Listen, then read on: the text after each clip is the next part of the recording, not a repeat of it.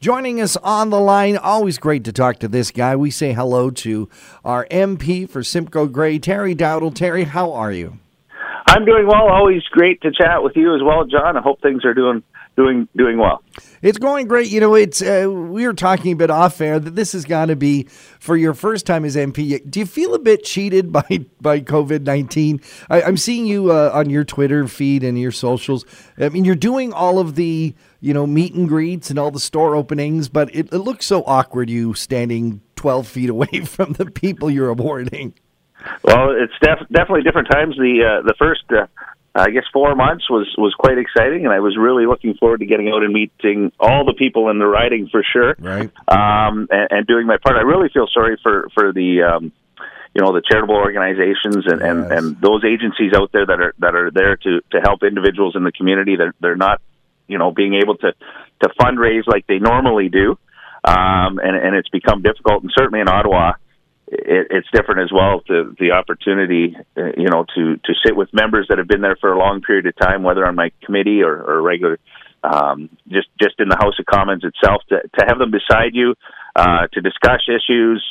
Certainly missed. It's great to have somebody mentor you. So it's not quite the same on a Zoom when you're on a committee meeting. You don't have the same opportunities as you would then, and also the same opportunity to reach out to the other parties that are there. But often you'll be there at night myself. You'll go out to a restaurant, and there may be another member from another party, whether it's the NDP, the Green, or the Liberal, that you may meet them and have the opportunity to talk to them, which is always good as well, because at the end of the day, we're working for all Canadians. So it has been a weird feeling, but like I said, the biggest thing for me that I feel for is really the organizations out there that are having a tough time.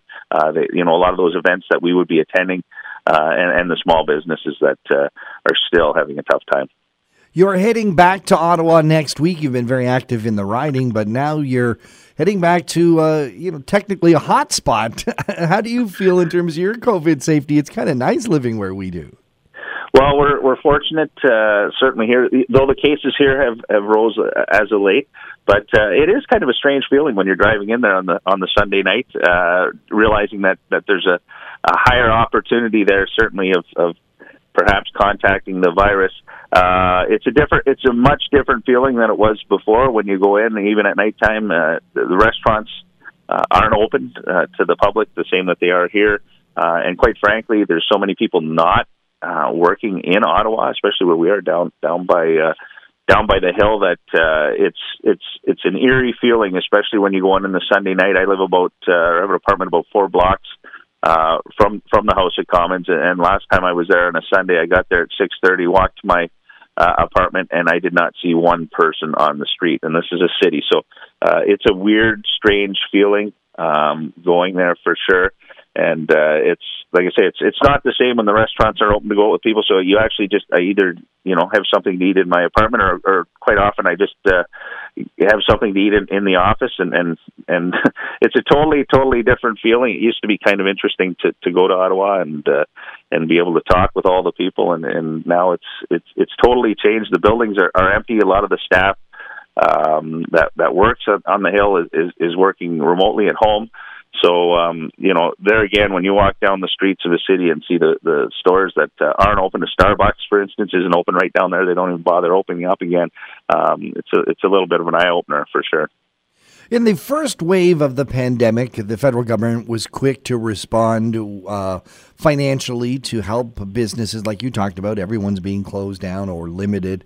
But there were certainly some concerns, and you and I talked about them, about how that money was rolled out. And I had to give the feds a bit of a, hey, it's a global pandemic that hasn't happened 100 years. This is a learning curve.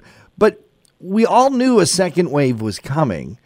Do you think the rollout is going to be better? Well, I first of all, I got to agree with what you're saying. As a conservative, I'm going to give some dues to the Liberals that they got money out to a lot of people in a hurry. But now we're finding out just yesterday that there's roughly 800,000 people that got the CERB that weren't supposed to, which was $1.7 billion. So we're still asking those questions. Mm-hmm. I feel the frustration that I don't know if, quite frankly, 8 to 9 months into this, we don't seem to be a lot further ahead. I'm happy to report that the commercial rents finally, after voicing for a long period of time that it's not working, when the government has a program to offer free money to help those local businesses, and only around 16% of the people are applying, the landlords, obviously the program wasn't working. Unfortunately, we prorogued and spent months when businesses needed us, that the Liberal government did prorogue, which hurt us a lot, hurt the businesses. Glad to see that they've changed that program, and it's going to roll out, hopefully we're hoping the middle of December. But there again, there was errors in that as well, where originally they wanted all the landlords, or the tenants, to prepay the rents, which they don't have the money for. So they're changing that, which is good. So there are things that are changing as we go along. But to this date, I would have to say the biggest problem is I don't see that we're any further ahead. We can't continue to have these subsidies going out there because we need to make sure that the businesses are open. So we've been pushing and continue to push. I think that what we need to do is to have the rapid testing available. It's available in other countries, and that's the only thing I believe that's going to get people out there confident in shopping again, going to local businesses, arts and culture, any of those events. People need to be tested before that they go in, so that people are going to be confident, and to make sure that we can support the arts and culture, support the businesses. I know that there was an announcement that we are going to have a vaccine, which is great news. And that's, but the rollout of that realistically is what they're saying is probably, there's all kinds of rumors out there what it'll be, but what we're hearing is probably December next year or January the following year before it hits Canada and Canadians. And then there's all kinds of questions: who is going to get the vaccine, when they're going to get it, and how they're going to roll it. In what order that would be. So we're happy to see that the vaccine is coming, but from now to then, we're going to have to find a way to continue to operate as a country, and continue as well to do what we need to do, to social distance, to wash our hands, and to make sure we wear our masks, to ensure that we do everything we can to keep the economy open. But I'm going to continue to push, and I know our party is pushing, that there is equipment out there that can do that quick rapid testing. They're doing it at some of the airports. I believe in Calgary now. They're practicing some protocol, and I think that's what we need to do. So we have to keep pushing for that. I know the vaccine people are all excited, but it will not be the be-all and end-all. We are going to have to still continue. It is only going to work for a certain percentage of the population, and we will always need to have rapid testing. So we'll continue to push for that. As we head into the Christmas season, this is sometimes often for those struggling with mental health issues. It can be a very tough season. I can't imagine how much harder it's going to be now in this COVID-19 universe to deal with that. Definitely, John, and that's a concern that we have. As you know, with COVID itself, people are isolated. That the amount of stress, suicides have gone up. And I'm really happy to report and proud of my fellow MP, Todd Doherty.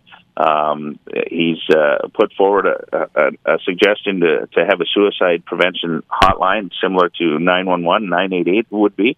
And that way people would have somebody instantly, no matter where they are, in that moment of time. Perhaps they could be confused, that it's just a simple number that people know that they can phone.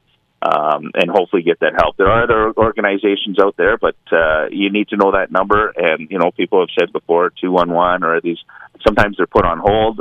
We don't think when people are stressed at that period of time, they need to have a live person at the other end of the phone to help them. And if it can save even one life, it's worth it. So our government, we're proposing to them, we've been proposing, and it's been in the news the last few days, that we would like to have this up. It was asked for yesterday in the House of Commons, in fact, by Todd himself, Todd Doherty, that the government do this. So they haven't committed as of yet, but we think it's a fantastic idea, nonpartisan.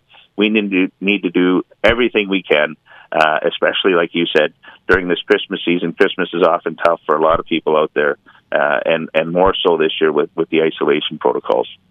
Terry Dowdall, our MP for Simcoe Grey, thank you so much for once again joining us here and Talk of the Town. Thank you, John. And I just want to quickly shout out there to everyone. More than ever, I know everyone's going online and ordering products. This is the time. Christmas is coming. There's so many local businesses out there. Do your best to support them, because we need each and every one of them, and they've had a tough time.